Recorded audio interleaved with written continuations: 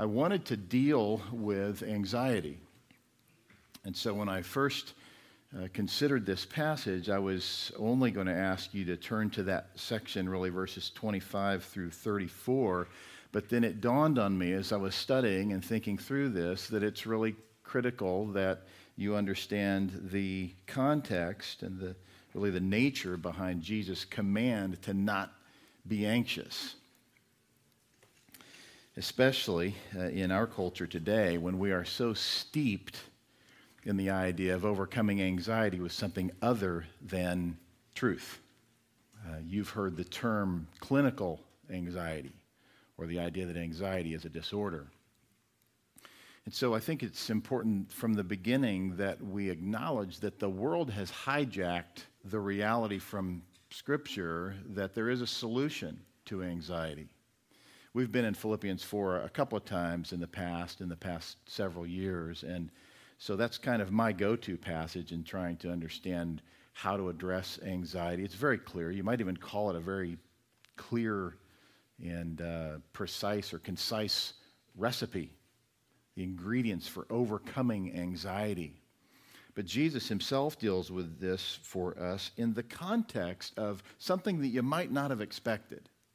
You might not be thinking that anxiety is the result of what it is in terms of what Jesus is exposing here.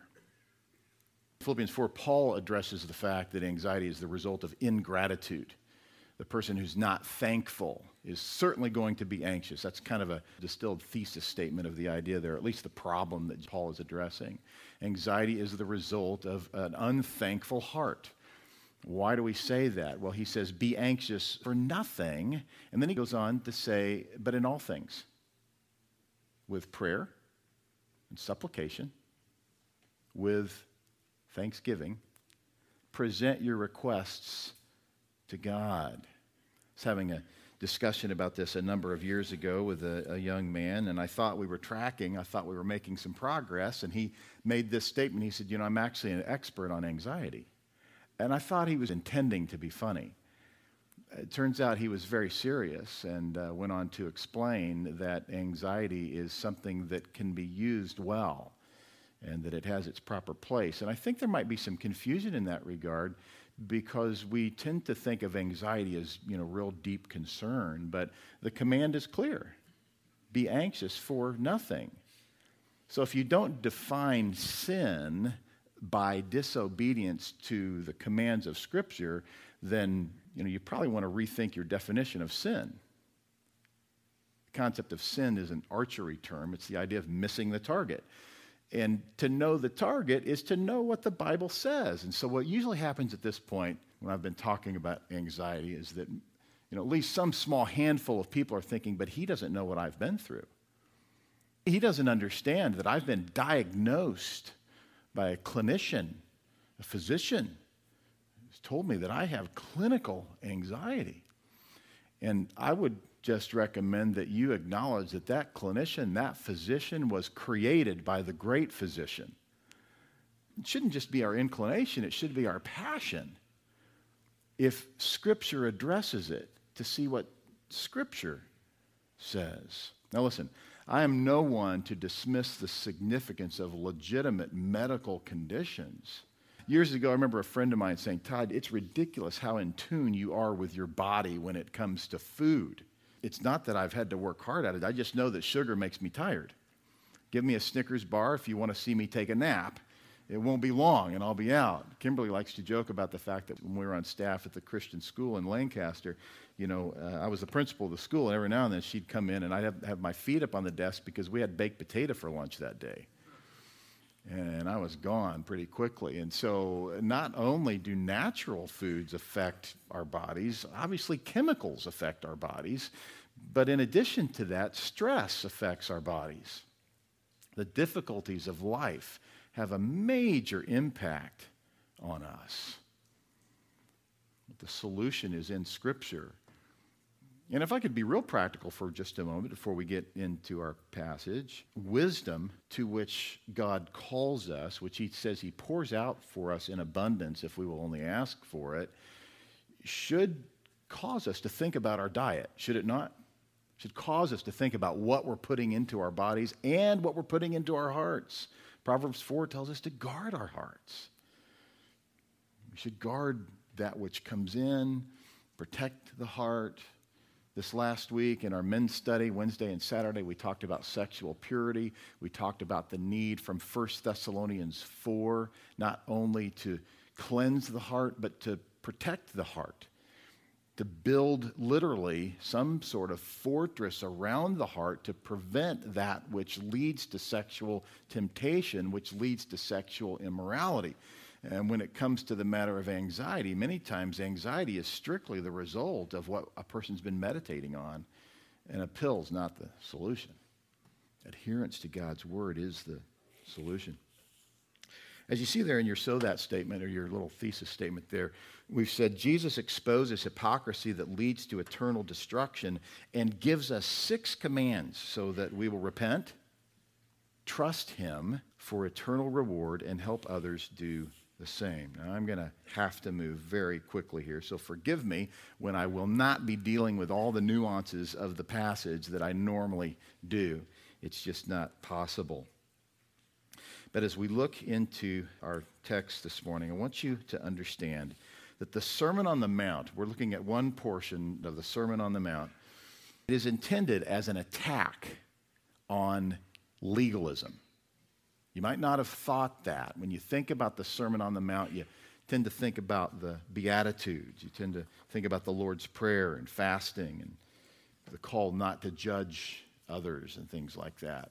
But the intent, Jesus' intent here, is an attack on the Pharisaical religious leadership of false converts who are doing everything they can to saddle people with an unbearable burden, that they would have the homage, the servitude of others, so that they would lead them into the same legalism with which they are operating, pretending to have everything in order, pretending to be fulfilling the law of God, and calling others to fulfill the law of God while they themselves can't do that. Jesus comes on the scene in his inaugural sermon, and he lays a spiritual chainsaw to the root of that mindset, that false religious pursuit. And in verse 1 of chapter 6, he really gives us an introduction to the rest of what we're going to look at. Look at what he says here.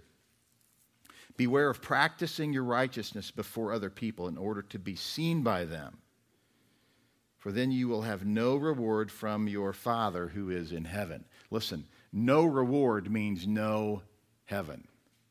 The person who has no reward is the person who has no eternal life, and that's the warning. We want to look at the words of Jesus as a warning so that we would avoid destruction, eternal destruction, but also that we would have the privilege and the joy to help others avoid that eternal destruction as well. You and I live in a mecca of false conversion. The persuasion to believe in a false Jesus by one's own doing, rather than seeing what Jesus himself, as we're going through the book of John, but also this morning in the book of Matthew, what Jesus is saying about what it really means to be reconciled to the Father. One of the major theological problems with the modern, watered-down evangelical church is a disinterest in understanding the true condition of the human heart.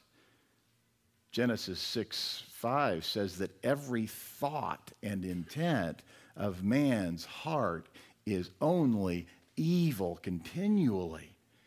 It's a pervasively chronic reality that infests the entirety of the human heart prior to conversion. That person needs a Savior. That person doesn't need to pull himself up by his bootstraps and choose the Savior. He needs to be saved by the Savior. When Jesus makes this statement, beware practicing your righteousness before people, he's calling attention to the fact that there are those who are leaning on having done that for their conversion. The Pharisees were false converts. He says to them, if this is you, you've got no gift of eternal life from the Father. You're doing what you're doing to be seen by men. Now listen, even for those who are genuinely saved, there's still this inclination to want to be exalted, to want to be seen as something better than what one actually is. But Jesus then goes on to unfold this in really 6 essential commands, 6 imperatives that will help you and me not only to be certain that we are not falsely converted into a simple desire to want to be seen as religious people, but also that we'd be able to help others be spared from that self-destructive reality, experience eternal reward, to do so all for God's glory. So point number one, give as one needy person to another. Verses 2 through 4 tell us, thus when you give to the needy, sound no trumpet before you, as the hypocrites do in the synagogues and in the streets, that they may be praised by others. Truly I say to you, they've received their reward. You see that? He's saying to you and to me, if this is our inclination to do what we do so as to be seen, there's no reward. In fact, that is the reward. What kind of reward is that? It's an earthly reward, and it's not worth much. Boy, it feels good in the moment. Someone's praising you for what you have done. But that's all you get, if that's what you get. So give as one needy person to another. 1 Corinthians 4, verse 7, Paul says, what do you have that you did not receive? If then you received it, why do you boast as if you did not receive it? You see that? See, that's a man-made theology under attack. Why do you boast as if you chose Christ when Jesus himself says in John 15:16, you did not choose me? So his words. It's boasting. Now, we're told to boast. We're commanded to boast in what? Boast in the Lord. Prophet Jeremiah tells us. Don't boast in riches. Don't boast in anything else, but boast in the Lord. So how are you going to go about doing this? How are you going to go about giving to the needy so that your left hand does not know what your right hand is doing, so that your giving may be in secret? Be prepared. Set some money aside to help the needy. Have it ready. Have it ready, I don't know, in an envelope in your glove box, sealed, ready to give to someone who you know has a legitimate need. We've talked about this much in our financial study recently, and so we're certainly not saying, give money to anybody and everybody who happens to ask for it. Many people need something a whole lot more than they need your money. In many cases, they need work. They might need food. But trust the Lord for discernment, that if someone has a legitimate need, especially someone who's not, standing on a street corner asking you to fill that need, chances are pretty good, if the Lord's caused your paths to cross, that he is enabling you to help that person in a legitimate way. But be ready.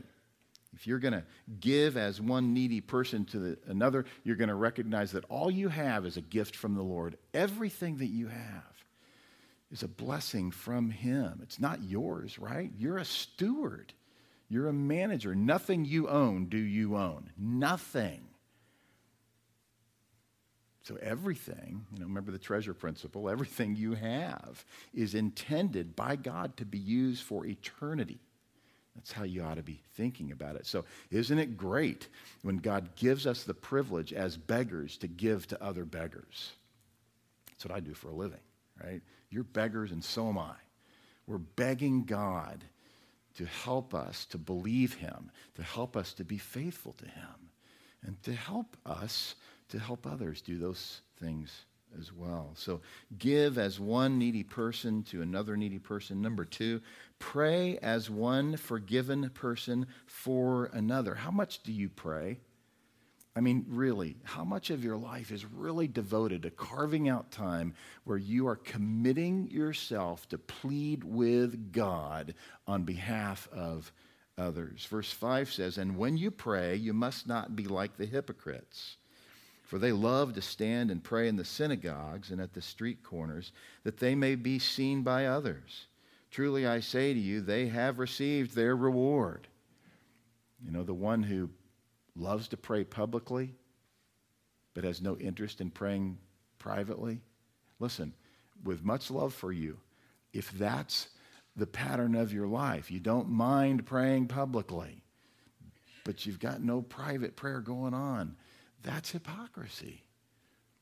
That is a desire to be seen by men, even if it's in the small context of a private Bible study, and someone says, hey, will you be willing to pray? And you say, sure, but inside you're thinking, you know what, I never pray. Why are they asking me to pray? Years ago in my little church in Houston, the pastor had left for some occasion and asked me to step in and preach while he was gone. And he had this pattern of asking one of the men in the church to pray at the conclusion of the sermon. And so I thought, well, I'll do the same thing. And so I got to the end, and this dear soul, his name was Carlos Pierce. Carlos Pierce is an older man and lovely guy, served in the church. And so I finished, and I said, Carlos Pierce, would you pray? Pass. I didn't know what he meant. So I just prayed and thought I'll figure out what he means later. And the dear man was just being honest about the fact that he had no prayer life. So he wasn't going to pretend that he did. I think far better. I mean, you don't want to, I probably scared you when I said that a minute ago. You probably don't want to scare people with your response when they ask you to pray. But wow, you do want to be a person who's developing a private prayer life so that as you intend to honor the Lord privately, you're trying to do so publicly as a result of what's going on privately.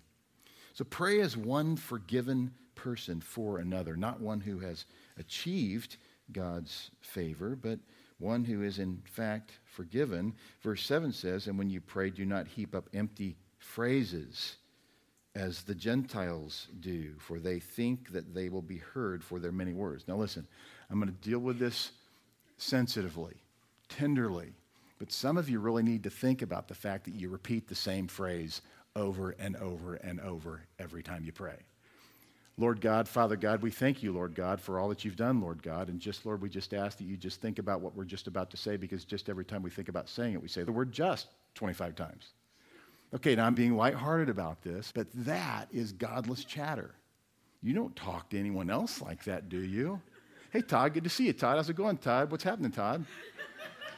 It's just not normal speech, and you stop and think about why you're uttering those meaningless phrases. I mean, it's important. You're wasting words, wasting breath.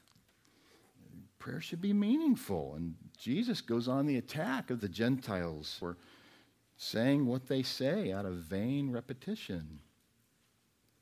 They want to be heard for their many words. He says, do not be like them in verse 8, for your Father knows what you need before you ask him. Pray then like this, our Father in heaven, hallowed be your name. Can you see how that is a prayer that's dependence upon the Father? You know, you're not called to pray these exact words. He says, pray in this way. When I was in college on the football team, we would have a prayer at the beginning of practice, the end of practice. And when I went back to visit after I had graduated a number of years later, a number of guys on the football team would recite the Lord's Prayer, and a number of others were mocking the rest of them do that. They'd look around because it just got to be a rote prayer. It was really sad to me to see that. But a willingness to pray this prayer is not simply a willingness to recite the exact words. It's a willingness to pray in this way. And of course, it begins as a person who is forgiven, thanking God for his holiness. That's what hallowed means. Your set apartness, Lord. That's how he calls us to pray. Our Father in heaven, hallowed be your name. Your kingdom come. Your will be done on earth as it is in heaven. Lord, usher in your kingdom. Bring heaven down. Things are bad. They've always been bad since the fall. But things are bad, and we see the evil. We see the wickedness. And we should want the Lord to return. We should be praying that as a person who's forgiven, who longs for the return of Christ. We should be thrilled about his return. He says then in verse 11, give us this day our daily bread. Do you find yourself praying not only for your own provision, but the provision of others? You know people who are experiencing difficulty financially. Are you praying, pleading with the Lord to bring daily bread to you and to them? Perhaps that you would have enough daily bread to be able to pass some of that on to others. That's what we ought to be praying for. Proverbs 30 speaks of the desire to not be poor, but to also not be wealthy. You know, the temptations that come with being poor that you would steal, the temptation of becoming wealthy that you would have no interest in the Lord. That ought to be our cry. You know, Lord, give us our daily bread. Don't let us be wealthy. Oh, but don't let us be poor. Forgive us our debts, as we also have forgiven our debtors. Can you see how that is a prayer that's directed to the Father as a person who is forgiven on behalf of others who are forgiven, or others whom you would hope would be forgiven? See, that's a forgiven person who wants to maintain the conviction or the belief that he is, in fact, forgiven. Paul says in Colossians 3:12, put on then as God's chosen ones, holy and beloved, compassionate hearts. You see that? Recognizing that it's God's doing that brought about your forgiveness. There is a tendency to think of oneself as being elite because he has a relationship with the Lord and therefore willing to look down on others who don't, when it is the result of God's compassion. Put on then, you're robing yourself in it. Put on then as God's chosen ones, holy and beloved, compassionate hearts. Why? Because you've been chosen. You've been chosen. You've been granted compassion. So put on compassionate hearts, put on kindness, put on humility, put on meekness, and put on patience, bearing with one another, and if one has a complaint against another, forgiving each other. How? As the Lord has forgiven you, so you also must forgive. Listen, if you have no interest in forgiving someone, it's one of two things. It's either, and this is the scary part, but it's true, it's either that you're not forgiven. It could be that. But at the very least, it's because you're thinking that you chose your forgiveness. You have a very self-righteous, legalistic mindset about that person who has offended you. And you have this warped idea that that offense is greater than your offense. Somehow that your sin is, something worth forgiving. And the sins of that person you choose not to forgive is not forgivable. If you're going to wait for somebody to be forgivable before you forgive, you're going to die before it happens, because it's not going to happen. Nobody is forgivable. Nobody.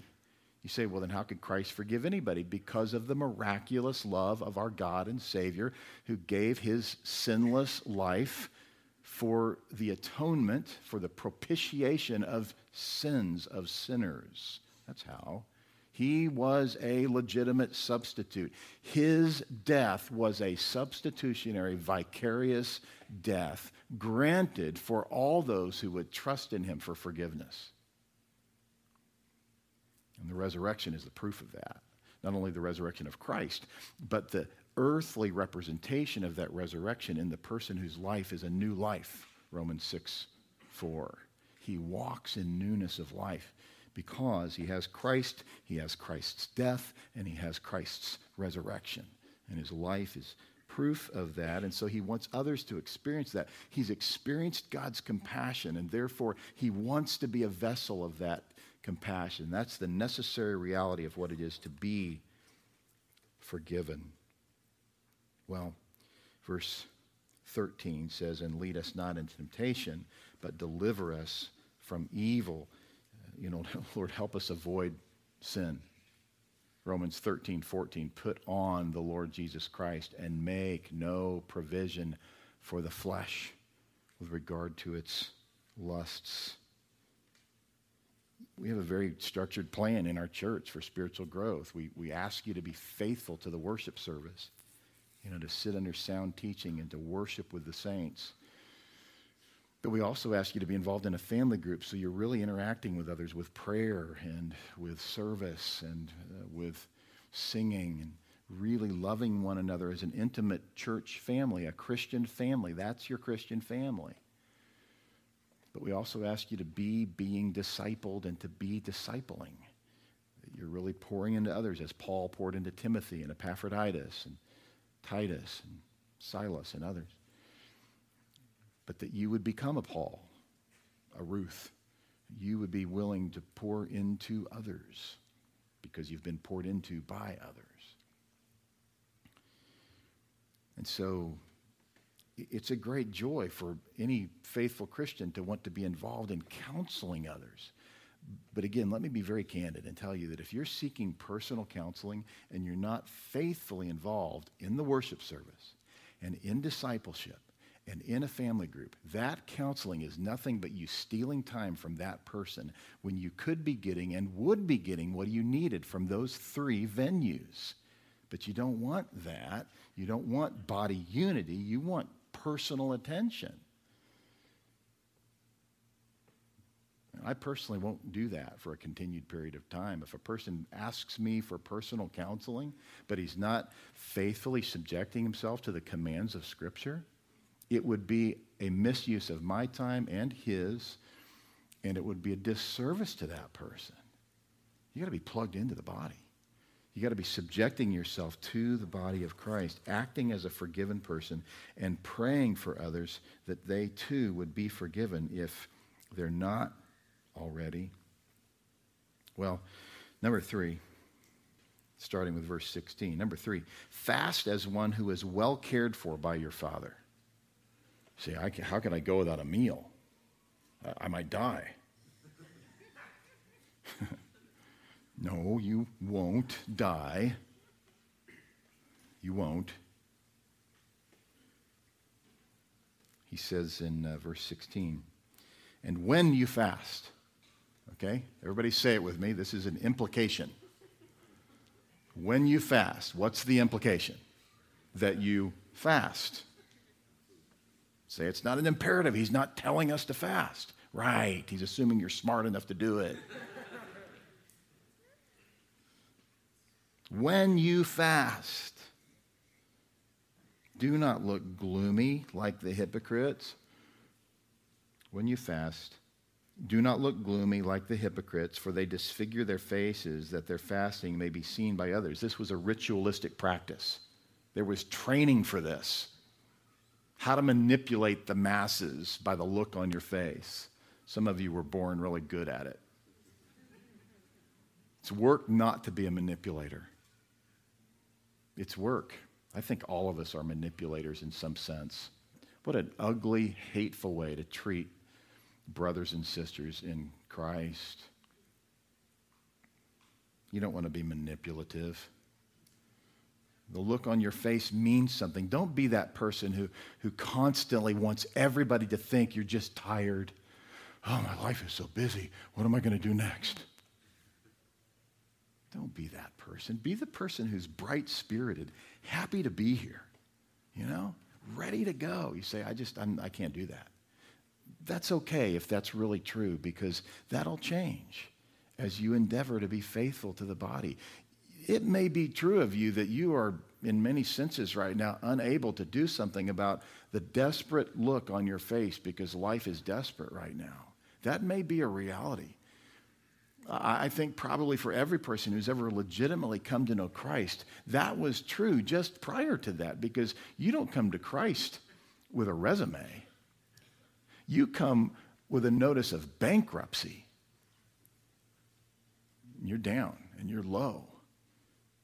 You think you're broken, and you might be, but the right response is, I probably need to be more broken than I really am. See, that's the way you come to Christ.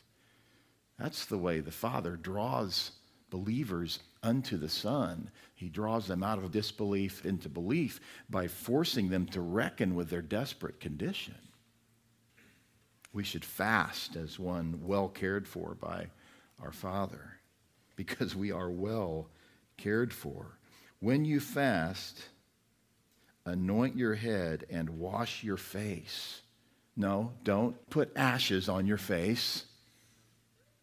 Why would you do that? Roman Catholicism is the modern false Judaism. It's all about drawing attention to self. Why? Because if you're taught well as a Roman Catholic, you're taught that you earned your salvation. You're taught that it's what Christ did plus your works. 4 years ago or so, 4 or 5, we were at lunch. I was with a couple. I made the statement that salvation is by grace through faith alone, and one of those people said, plus works. God has saved that person, and that person no longer makes that statement. But Roman Catholicism is all about your performance because Jesus didn't do enough. If you believe it's based on your works, you won't fast, and if you do choose to fast, you'll want everybody to know about it. I remember I met a guy many years ago, and the first thing this guy told me was, hey, just so you know, I fast every Wednesday, so if you want to go to lunch, it can't be that day. That's a whole lot in a first conversation. I don't think that was the kind of fasting that Jesus was calling us to. You see, your Father who sees in secret will reward you. If you're convinced your Father will reward you. Why? Because you know He has rewarded you. You won't be inclined to gain attention for fasting.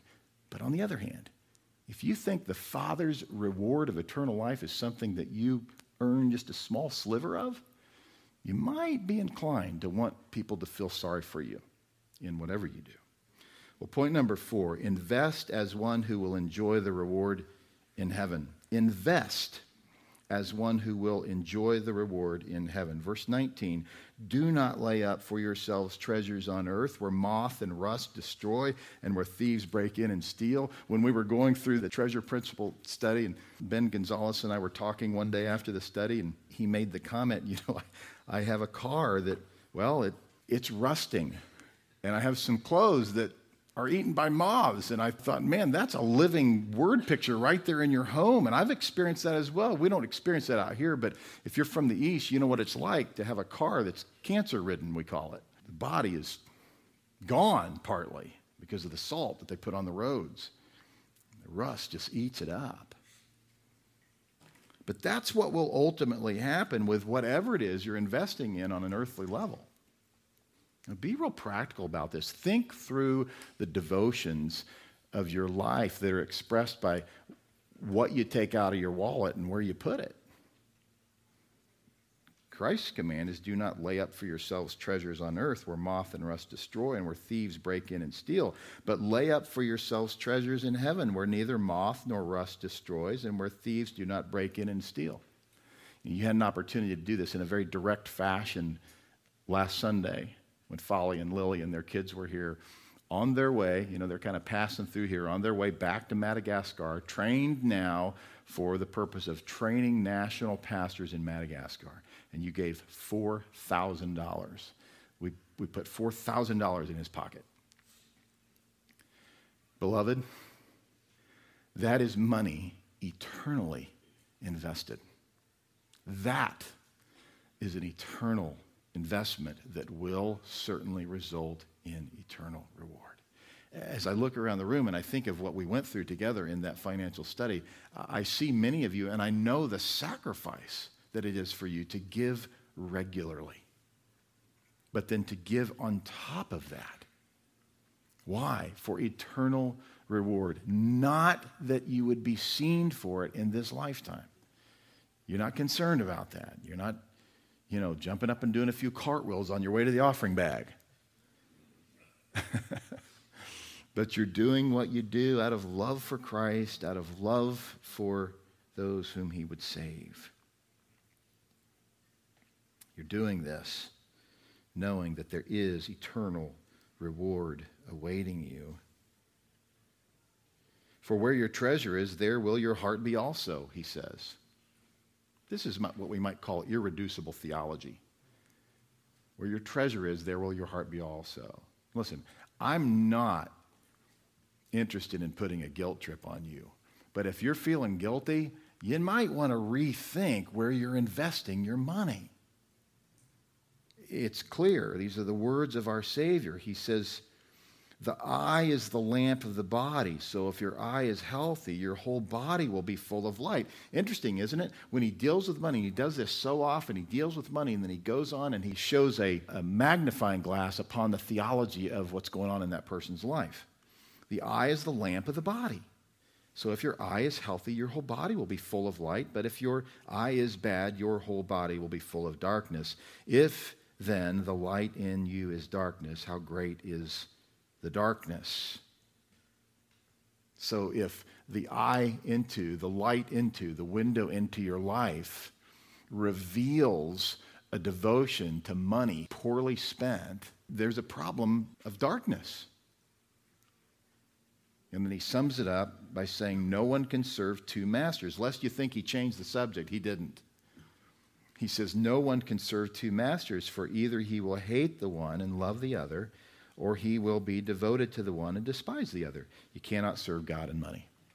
That really almost doesn't necessitate any explanation at all. You're either serving one or you're serving the other. And that is a pervasive reality across the board in all humanity. What do you mean by that? I mean that if a person is not legitimately serving God, he's serving money.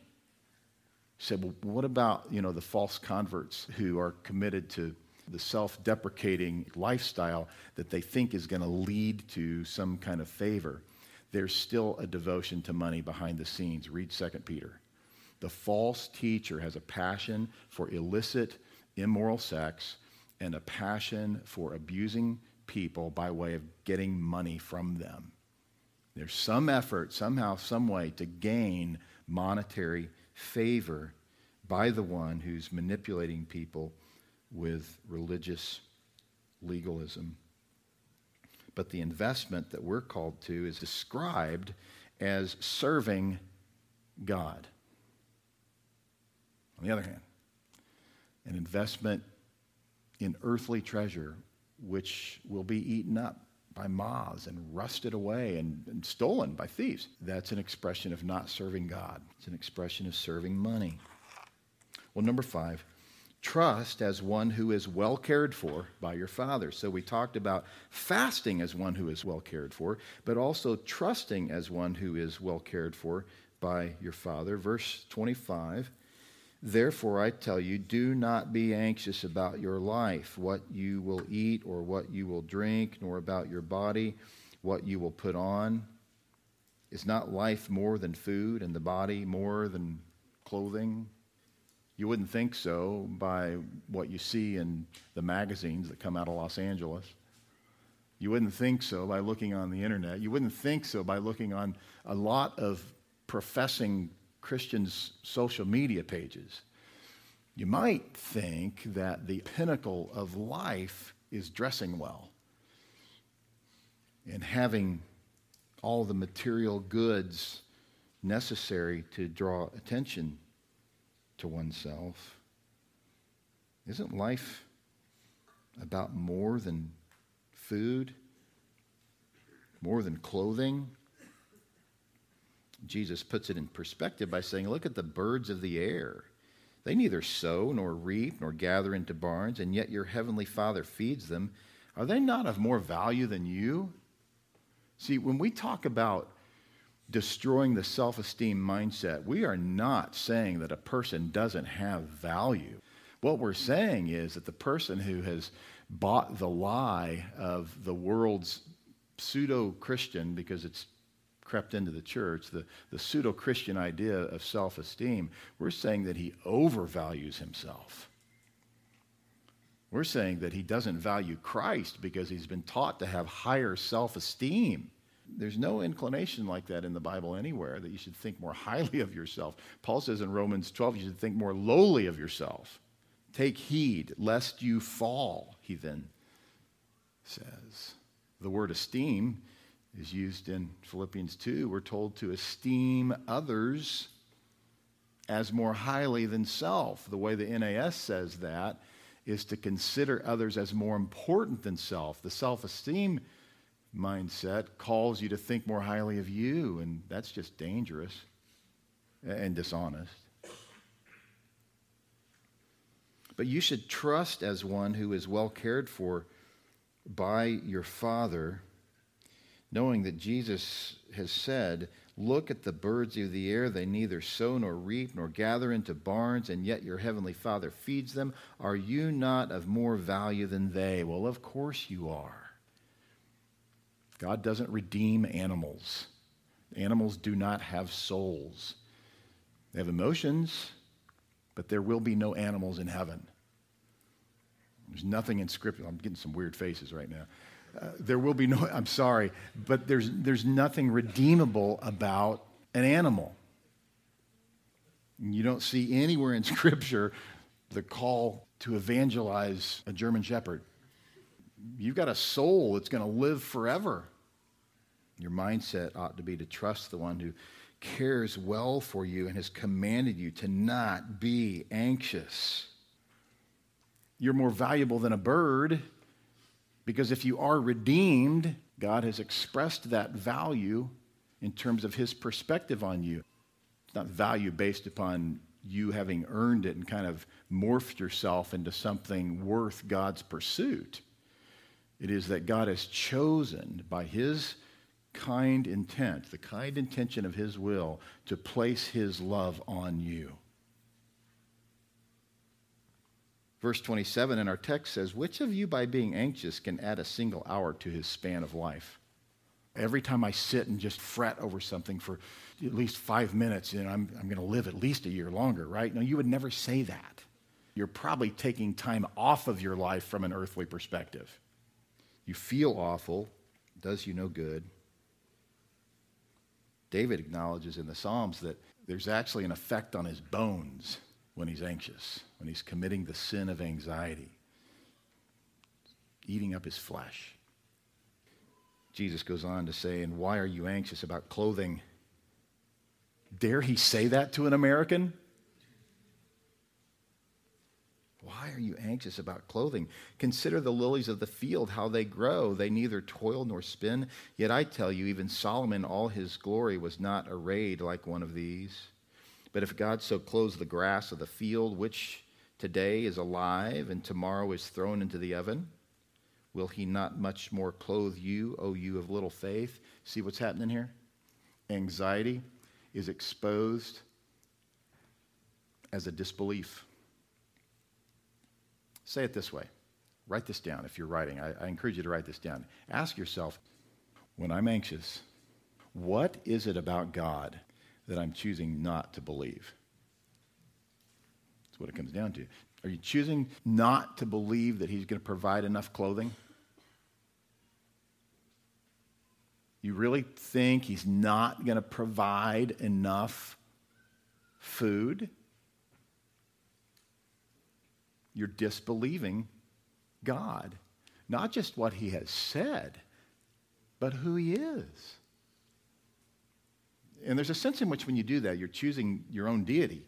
You're choosing to believe that you know better about God than God knows about God. When you stop and meditate and just wrench your heart and you just go on and on and on and on and on, fretting about what might happen or what might not happen, are you not disbelieving what God has said about God, therefore saying, I'm smarter than God, therefore deifying yourself? But this is really the issue. Oh, you have little faith. It's about faith. It's not blind faith. I think a lot of times as Christians we are accused of blind faith, probably because it's probably true in many cases. We don't really know the Word. We don't really know the history of the church. We don't really know much about why we don't like Roman Catholicism. We don't really understand how the Bible was made, and yet we believe it. You know, and somebody starts asking us questions, and we're like, well, you just got to believe. See, that's why we get accused of that.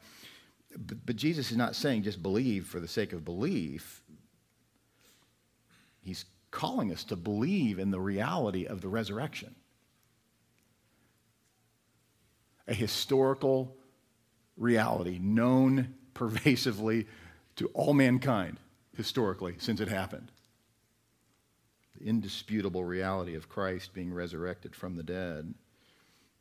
Your problem is you don't believe that. It's selfish. Just a willingness to believe something other than obvious reality. That's what he's saying. That's the problem of those who are listening in. So verse 31. Therefore, do not be anxious, saying, what shall we eat? Or what shall we drink? Or what shall we wear? For the Gentiles seek after all these things, and your heavenly Father knows that you need them all. What's he saying? He's calling a person whose life is indicative of such disbelief a disbeliever. He's calling that person an unbeliever. This is why in Matthew 18, when we address someone's sin, what we're saying is, hey brother, hey sister, you're acting as if you're not a brother. You're acting as if you're not a sister. Jesus is saying the Gentiles act like you're acting. The Gentiles seek after all these things. The Gentiles are materialistic. The Gentiles have multiple subscriptions to lots of awful magazines. He would say that today. He didn't say that then. They didn't have those back then. But that's the mindset and the pursuit of the unbeliever, constantly being subject to the world's way of thinking. No wonder you're anxious. No wonder you're anxious. If your library, so to speak, if your smartphone is filled with the counsel of ungodly people. Proverbs 12:25 says, anxiety in a man's heart weighs him down, but a good word makes him glad. But your Father knows that you need these things. So then this imperative, seek first the kingdom of God and his righteousness, and all these things will be added to you. Therefore, do not be anxious about tomorrow, for tomorrow will be anxious for itself. Sufficient for the day is its own trouble. Now go back to verse 33. This is where you get the idea of trusting as one who is well cared for by your Father. Trust him that he's worthy of your pursuit. He's worthy of you to seek him. He's worthy of you to seek his kingdom and him. What does it mean to seek his kingdom? It means to be certain that you are of his kingdom, to understand what the kingdom is. The kingdom on earth is the church. Seek the church. Be faithful to Christ by being faithful to his body. Oh, and seek his righteousness. What's that sliver of unrighteous passion in your life that you are convinced you just can't let go of, and it's really not that big a deal? What is that? Is it bitterness? Is it gossip? Is it money? Is it your car? Is it the car that you want to have? Is it the spouse that you don't have but want to have? Is it the boyfriend, the girlfriend? Straight A's? He says, then, do not be anxious about tomorrow, for tomorrow will be anxious for itself. Now, this is a figure of speech, right? Tomorrow actually doesn't really care about you or your food or your clothing or anything. Tomorrow doesn't think. But the idea is that you're going to have more over which to be anxious tomorrow. Focus today on what's at hand today. Because tomorrow there's going to be more trouble. So focus on today. Now, he's not saying don't plan. He's saying why worry about tomorrow? Why sin the sin of anxiety tomorrow? Why not get the sins of today addressed, the anxieties of today addressed? Let's deal with that right now. Don't be anxious about tomorrow. Tomorrow is coming. But there is no reason to sin over it. Well, then point number 6. Be cleansed so you may help others be cleansed. You say, why? Now, why did he choose chapter 6 and then a little bit of chapter 7? Because this is a clear attack on legalism. And he wraps it up in verses 1 through 6. Really, the whole sermon is an attack on legalism. But here in particular, he's exposing the legalistic mindset of the person who won't give as a needy person to needy people, but one who maybe would give as an elite person to a needy person. And he exposes the self-righteousness of the person who won't pray for others because he thinks he's earned his forgiveness. And he exposes the legalism of the one who won't fast because he's not convinced that his Father is caring for him well. He's convinced that, he's got to do that which is going to result in his care because God won't do it. Now, you do have to work, but he's convinced that God's care for him is not enough. And Jesus is exposing the fact that the one who doesn't trust Jesus, the one who engages in anxiety, Jesus is exposing the legalism of that. That's about works, personal works. That anxiety is a reflection of the fact that you are convinced you've pulled it off before, I'm going to pull it off again, and at some point you've got to throw up your hands and surrender and say, you know what, anything I did in the past was obviously not enough. In fact, it was damning. But my hope has to be in the purity of Christ, the efficaciousness of his death, and the joy of his resurrection. So here, having addressed all that, he calls us to be cleansed. Now, this is maybe the most misused passage in all the Bible. Do not judge lest you be judged. That's a judgment. That person is saying, you're judging. Oh, really? Why do you think I'm judging? They're making a judgment about you making a judgment. Jesus says here, judge not that you be not judged. But that's not all he says. If that's all he said, then that person would be right, that you're not to judge. But he actually goes on to help you understand how to judge rightly. In John 7:24, Jesus says, judge with righteousness.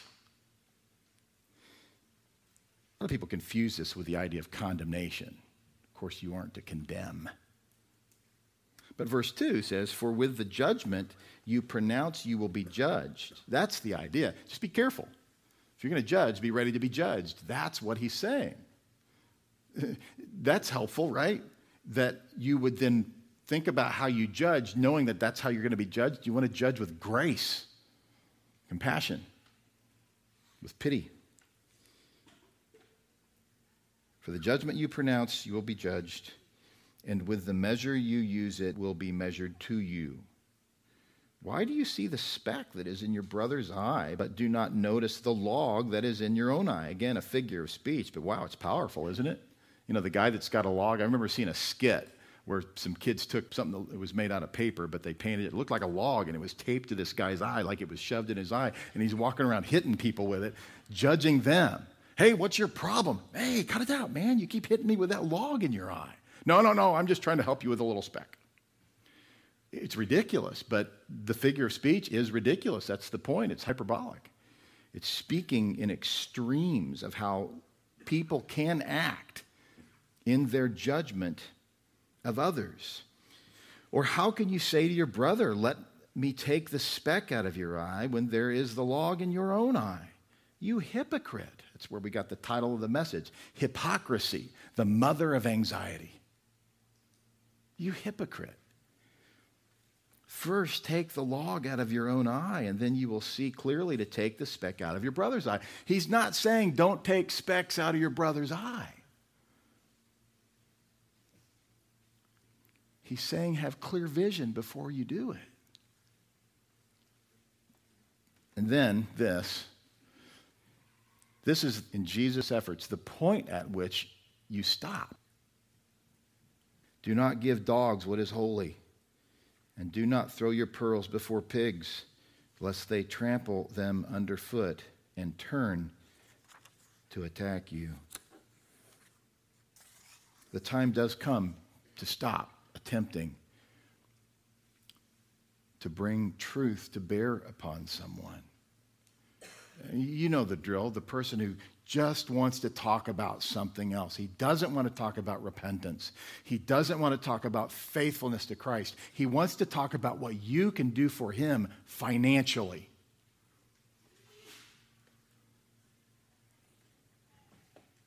Or socially. Or educationally. But he doesn't want to talk about righteousness. He doesn't want to talk about giving to the needy as if he himself is a needy person. He doesn't want to talk about praying as a forgiven person, praying for forgiven people. He certainly doesn't want to fast. He doesn't want to invest in heaven.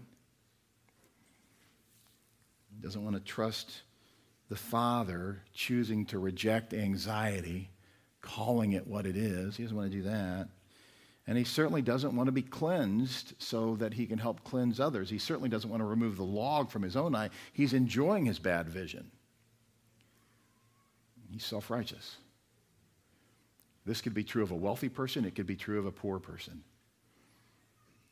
But what changes a person is Christ.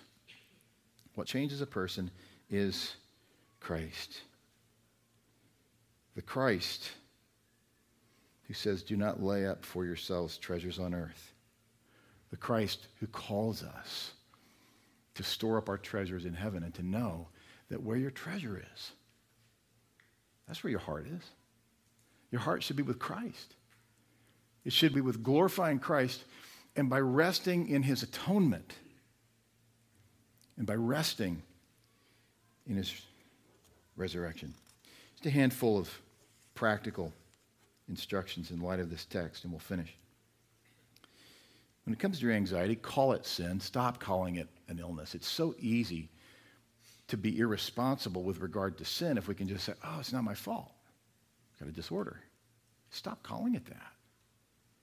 Call it what it is and praise God that his son died for it. Say it this way: Christ died for my sinful anxiety. Therefore, I can overcome it. It's going to take time. It's going to take work. It's going to take the body of Christ to help you think through that and come to a place of repentance.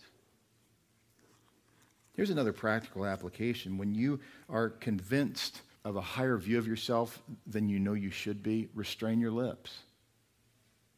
Restrain your lips. He who is wise restrains his lips. Just stop talking for a while. As I said earlier, ask what you are not believing about God. And then stop demanding what you know you don't deserve, as if you deserve it. Stop nurturing the idea that you deserve better than eternal torment. Choose to be thankful instead. Be thankful for what God has given you. Knowing you didn't earn it, you didn't deserve it, and whatever you have, it's from above, and God has given it to you because he loves you, and he loves you because he chose to love you. Do that. Do that, and God will enable you to abandon, really destroy, really overcome the hypocrisy that leads to anxiety so you trust in him. Father, we're grateful this morning for such a powerful text, and we acknowledge that there's so much more that could be addressed and one day will be in our church. But we give you great thanks for the clarity of this passage that helps us to realize that repentance and trust in Christ for eternal reward will lead us to the ability and the joy to help others enjoy the same. We thank you for Jesus, and it's in his name we pray. Amen.